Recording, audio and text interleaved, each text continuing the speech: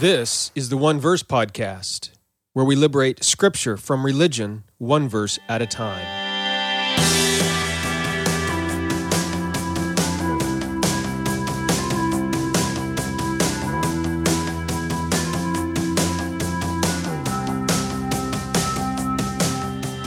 Welcome to the One Verse Podcast. I'm your teacher, Jeremy Myers.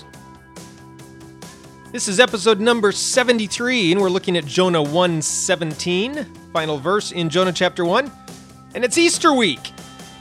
It just so happens that we're looking at Jonah 1:17 today, in which we read that Jonah spent 3 days and 3 nights in the belly of a fish, and in Matthew 12:40, Jesus uses this event to talk about how he will spend 3 days in the grave. So we'll be discussing both of those as part of today's episode of the One Verse Podcast. And I got some exciting news.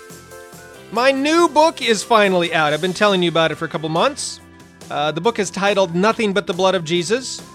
And if you haven't done so already, you can now buy a copy on Amazon. It's available as an ebook for your Kindle or as a paperback. And right now, if you want to find it, there's a banner at the top of my website at redeeminggod.com. Tells you a little bit about the book, and you just click on the link, it'll take you over to Amazon. You can also go to Amazon and search for it, but the problem is there's that song, that hymn, Nothing But the Blood of Jesus. So if you go to Amazon and search for Nothing But the Blood of Jesus, you're going to get a bunch of musicians and artists who have sung the song. So if you do search for it on Amazon, just make sure you put the book in the end, the word book there, Nothing But the Blood of Jesus book. Or you can even do Nothing But the Blood of Jesus Myers, something like that. And that way Amazon will know, oh, you're searching for the book instead of the song. So anyway, hope you buy a copy and then let me know what you think after you buy it. So let's turn to Jonah 1:17 to see what we can learn about Jonah spending 3 days and 3 nights in the belly of the fish.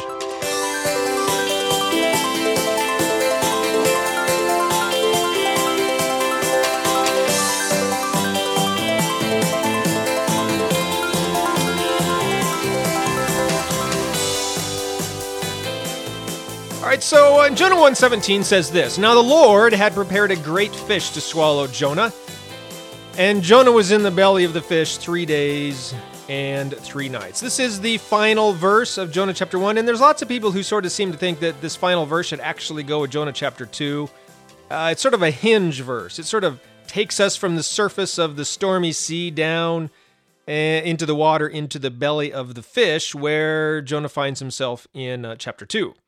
Okay, and so the verse says that after Jonah is cast into the sea, the Lord, Yahweh, prepared a great fish to swallow Jonah. Now, I don't know if you're like me, but when I was in kindergarten, grade school, we heard this story often told in Sunday school, and I often read a lot of books about it, and they always depicted this great fish as, a big whale or something. And people say, oh, but it's not a whale, it's a fish. It looks like, the text here says it's a fish, and a whale is very different from a fish. I'm not a marine biologist. I don't actually know the difference between a fish and a whale. A whale's a mammal, I guess, maybe, because it has to come up for air, and a fish doesn't. It breathes through through gills. I don't know. And so then because of this, there's all these debates and theories on what kind of fish this could have been. What fish is so big that it could swallow a manhole? Some people say it's some sort of giant shark, but then other people, no, it's the teeth on the shark are too sharp and they would have shredded Jonah the way a shark eats its food. There's all these debates about it. I was in a Red Lobster a while back and I saw this big giant fish, a picture of a fish, on the wall there with a man standing next to it. And it had this fish was 38 feet long. It was 18 feet around, and it weighed an estimated 26,000 pounds. When it opened its mouth, the mouth opening was about 5 feet wide and about 2 feet high. Plenty big enough to swallow a man whole. And so, numerous studies. This is the kind of fish it could have been. Look, if you have been listening to my podcast for a while, reading my blog, especially if you listen to some of my episodes on Genesis, you know that I believe sometimes we Christians, we get caught up in all of the weirdest arguments about Scripture that have nothing whatsoever to do with the text. Okay, I don't know if this was a fish or a whale. For all we know, back then, they didn't know the difference between a fish and a whale. And if it swam in the sea, then it's a fish. But maybe there's, I don't know. It's one of those big debates. It just doesn't matter. Who cares what kind of fish it was, or whether it was a fish or a whale, or all those sorts of arguments. Okay, God sent a sea creature to swallow Jonah, and that's where Jonah is for 3 days and 3 nights. End of story. Can we just agree? That's all that really matters. Okay. So the real question here really is not so much what kind of fish was this, but what is the reason God sent the fish? All right. And there's really two basic answers here. One sort of views it as God rescuing or delivering Jonah, and another view sees it as God disciplining Jonah. Another way to look at this is God preparing Jonah for the next step, or punishing Jonah for disobedience? Now, remember, one of the main questions in the book of Jonah is, what is God like? How does God behave, especially towards sinners, people who are rebellious and disobedient? And so we sort of need to know how God is responding to Jonah here. Is the whale, the fish, whatever this is it discipline? Or is it deliverance? Or maybe some combination of the two? And this is important because you and I have the same question. When we do bad things, when we disobey God, and then something happens in our life, is that God sending this upon us as punishment? Or is he protecting us in some way from drowning in our sin, something like that? Anyway, we don't have the answers at this stage in the text and in this stage in the story to answer that question. So we're just going to go on with the text the way the text invites us to. So the text says that Jonah was in the belly of the fish for 3 days and 3 nights. Now, I don't know how much reading of fiction, other, especially sort of fantasy, Homer, Iliad, Odyssey, those sorts of things, but very often in ancient stories, the hero of the story would travel to the underworld, the netherworld, the realm of the dead even. And that's sort of how this part of the story is being described in the text. So from a narrative perspective, the belly of the fish is equivalent to being in the underworld, in the realm of the dead. And 3 days and 3 nights, very symbolic in ancient literature as well, of the abode of the death, on the threshold of death, sort of. And in fact, it's important to see it this way if we're going to properly understand Jonah's prayer in chapter 2. So I'm just bringing that up here, just sort of give you a heads up. Jonah thinks he's about to die. He's on the threshold of death, right? And that helps us understand his prayer, what he prays for in chapter 2. He thinks he's about to die. He doesn't know when he's in the whale. I keep saying whale, carry over from my childhood. He doesn't know when he's in the fish that he's going to be spit out. All right? We'll talk about all that next week when we get into Jonah chapter 2. All right, so what about this parallel then between Jonah 1:17 and Matthew 12:40? Jesus says in Matthew 12:40 that just as Jonah spent 3 days and 3 nights in the belly of the fish, so also the Son of Man will spend 3 days and 3 nights in the grave. Now, the main parallel, I believe, is really not so much about the time. That is a parallel because Jesus did spend 3 days and 3 nights in the grave. But I think that really Matthew 12:40 is it is a prophecy about his resurrection, right? Jesus knows that just as Jonah got spit out of the whale, so the ground, the earth is going to spit Jesus out as well. But I also think, that Jesus is giving an indication here in Matthew 12:40 of how to understand the actions of God in Jonah 1:17. We all believe and know that Jesus didn't go to the grave as punishment. I'm sort of getting into the question here, I suppose, on how to read Jonah 1:17, whether it's discipline or deliverance, punishment or preparation. Jesus wasn't punished in the grave. He doesn't go there to be punished. This is part of his ministry, part of his plan and purpose. And it is preparatory for Jesus birthing the church, as we see in Acts chapter 2, from the Holy Spirit and all that. Okay, so So the Jesus, I believe, is sort of indicating here that just as God does not punish people for their sin, just as God is not out to get people for their sin, instead, what God does is he jumps into our sin with us. He dives into our sin with us to walk with us through our sin, to be there for us in the pain, to cry along with us as we mourn and as we suffer. Jesus is showing that that is what is going to happen to him, and that is also how we should read what happened to Jonah. Just as sort of a heads up, God is not punishing Jonah here. He's not, well, he may be disciplining Jonah a little bit. Punishment and discipline are quite different. God does discipline, but he does not punish. And the distinction is fine, but it's a very important one to keep in Scripture. And I just really believe that what Jesus is doing here is he's just reiterating, he's emphasizing that fact that Jesus has been trying to reveal throughout his entire ministry that God does not punish people for sin. Okay? He helps us through our sin and through our storms and everything that comes upon us in life. And really, that's an important lesson for us to remember this week during Easter week.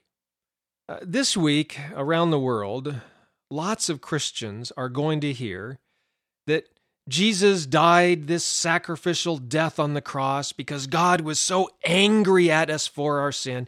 Jesus just sort of stepped in the way and took the bullet for humanity so he could purchase forgiveness of sins from God. And I sort of hate to say it, but there's going to be lots of Easter sermons that get preached this coming Sunday, from the day I'm recording this anyway, that are going to sound an awful lot like Jonah's terrible message to the sailors on the boat. God is the most powerful God in the universe, and he hates sin so much that he just wants to kill everybody. The wages of sin is death. He must punish sin because he is righteous and holy, and his wrath burns with an everlasting wrath towards sin, right? But God, he needs a sacrifice, and in ages past it was the blood of bulls and goats that temporarily appeased and atoned for sin, appeased the wrath of God. But now, in Jesus, the final sacrifice, the once-for-all sacrifice, better than the blood of bulls and goats, because he is God's own Son, the perfect sacrifice, who could once for all take away the sin of the world. You've heard sermons like this, right? I have. I don't know if I've ever preached a sermon exactly like that, but that is the sort of message that there will be lots of people around the world hearing this coming Easter Sunday from pulpits. Wages of sin is death. And since sin is an infinite affront against an eternal and perfect God, right? Then an infinite and eternal sacrifice is needed to cover and pay for that infinite debt. And Jesus paid that debt. That's what he did on the cross through his sacrifice. Listen, that is not a correct view of God, of sin, or of what Jesus did on the cross. Yes, Jesus did die as a sacrifice on the cross. The Bible states this truth over and over and over, and I affirm that truth. Jesus truly did die as a sacrifice.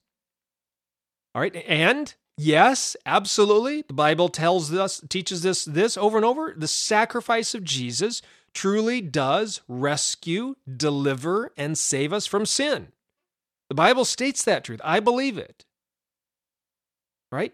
So if you're confused, what are you saying, Jeremy? Does God want sacrifices or not? Does he need them in order to extend forgiveness, love, grace, or does he not? The truth that we're beginning to see here in Jonah, but we see perfectly in the life, ministry, and teachings of Jesus. And we're definitely going to see it by the end of the book of Jonah, which is also a truth all over the place in the Bible, once you have eyes to see it, is that God does not want or need sacrifices of any kind. God has never been angry at humans for their sin. He's never been angry at you for your sin. He has always loved you, no matter what. He's always freely forgiven you for all your sins, past, present, and future. And so why did Jesus have to die? Why was Jesus sacrificed on the cross? The answer is that Jesus did not die for God. Jesus died for us. The biblical revelation, when we see this from the Gospels, when we see it all over the place in the Gospels, and then once we see it there, we see it all over the place in the New Testament and the rest of Scripture as well. The biblical revelation is that it is we humans who want and need sacrifice, not God. It's we humans who want to kill others. And we do so in God's name to make ourselves feel better about what we're doing. But it is this killing others in God's name that is the greatest sin of the world, the foundational sin of the world. And one of the greatest problems with this greatest sin is we don't think we do it. We think that the only reason we offer sacrifices to God in God's name is because God wants them. And that's the biggest lie of all. No matter how much God tells us that he does not want or need sacrifices of any kind, no matter how often God reveals that he is not angry at us about our sin, but has only love and forgiveness for us, we don't believe him. God said this over and over and over to the Hebrew people throughout the Old Testament, but they never believed him. And so God set out to show us that it is we who want sacrifices, not him.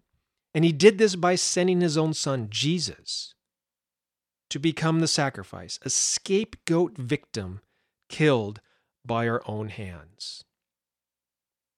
On the cross, while we're killing Jesus in God's name, Jesus forgave us, showing us that this is what Jesus has always done for our sin. Okay, and then after he spent 3 days and 3 nights in the grave, just as Jonah's doing here, okay, Jesus does not lash out in revenge and retaliation. Right? If God was truly the way we think God to be, it's God of anger and wrath, judgment against sin, then don't you think he would have lashed out against the greatest sin of all, of murdering his innocent son? But he doesn't. Instead, just like Jesus on the cross, he loves and forgives. This is what Jesus did. And in so doing, he shows us this is what God has always been doing as well. God never needed or wanted sacrifice. He's never been angry or upset about sin. He's upset about sin, but only because sin hurts us. He loves us, and sin hurts us, and he doesn't like to see us get hurt. And so for that reason, God's upset about sin and tells us not to sin. Okay, but it's not because sin angers him or anything like that. He's angry against sin or at sin, but not towards us. And he's only angry against sin because he sees how much pain and hurt and sorrow it causes us. And there's so much truth in here too. Jesus reveals on the cross that because we see God never wants sacrifice, we can never call for the death of others in God's name. Right? The cross of Jesus is simultaneously, it reveals to us the truth about sin and sacrifice, and it also calls us to stop killing others, calling for the death of others in God's name. And that is how the sacrifice of Jesus saves the world from sin. It doesn't save us from God. We don't need to be saved from God. We don't have anything to fear from God. He loves us in perfect love. His perfect love casts out all fear. Now, the sacrifice of Jesus, what it saves us from, it does save us from sin. It saves us, calls us to, it reveals to us our sin and then calls us to stop committing it. Saves us from ourselves. It saves us, the sacrifice of Jesus saves us from the sin of killing and sacrificing others in God's name. Now, that's the primary revelation in Scripture. I think it's the main thing God wanted to reveal in the Bible. It's one of the main things Jesus taught throughout his life and ministry, through his even in his birth, and then his life, his death, his burial, his resurrection. It's what we're going to see even here in Jonah, just to sort of give you a heads up on where Jonah is headed. And so it is so sad that especially this time of year, around Easter, so many Christians miss and ignore this vital and important truth from Scripture. Now, look, I know I went through all that pretty fast. Probably what I said just raised more questions than answers. And if that's the case for you, look, just get a copy of my book, Nothing But the Blood of Jesus. I go through all of that very, very carefully. All right. Almost 300 pages, looking at 5 key words: sin, law, sacrifice, scapegoating, and blood, just to explain all this. Look at a bunch of texts, over 50 texts from the Bible, carefully explained. And the book's on Amazon, so if you want to read more about what I just said in this podcast, you can get it on Amazon. I told you how at the beginning of the episode. Search for Nothing But the Blood of Jesus book, or Nothing But the Blood of Jesus Myers over there on Amazon. And you can learn more about all of this. And look, this week, as you're looking towards remembering the death and burial and resurrection of Jesus, rejoice in the fact Jesus did not die to rescue us from God. Jesus died to rescue us from ourselves. Jesus died to reveal the truth that God has always loved us, always forgiven us for all our sins. That is the truth you can celebrate this Easter week. That is a truth to proclaim loud and far and wide to anyone who will hear it. God is not angry with you. God does not hate you. You are loved, you are forgiven, you are accepted. No ifs, ands, or buts, no conditions, no fine print. I hope you have, based on that truth, a wonderful and amazing Easter weekend. For He is risen indeed.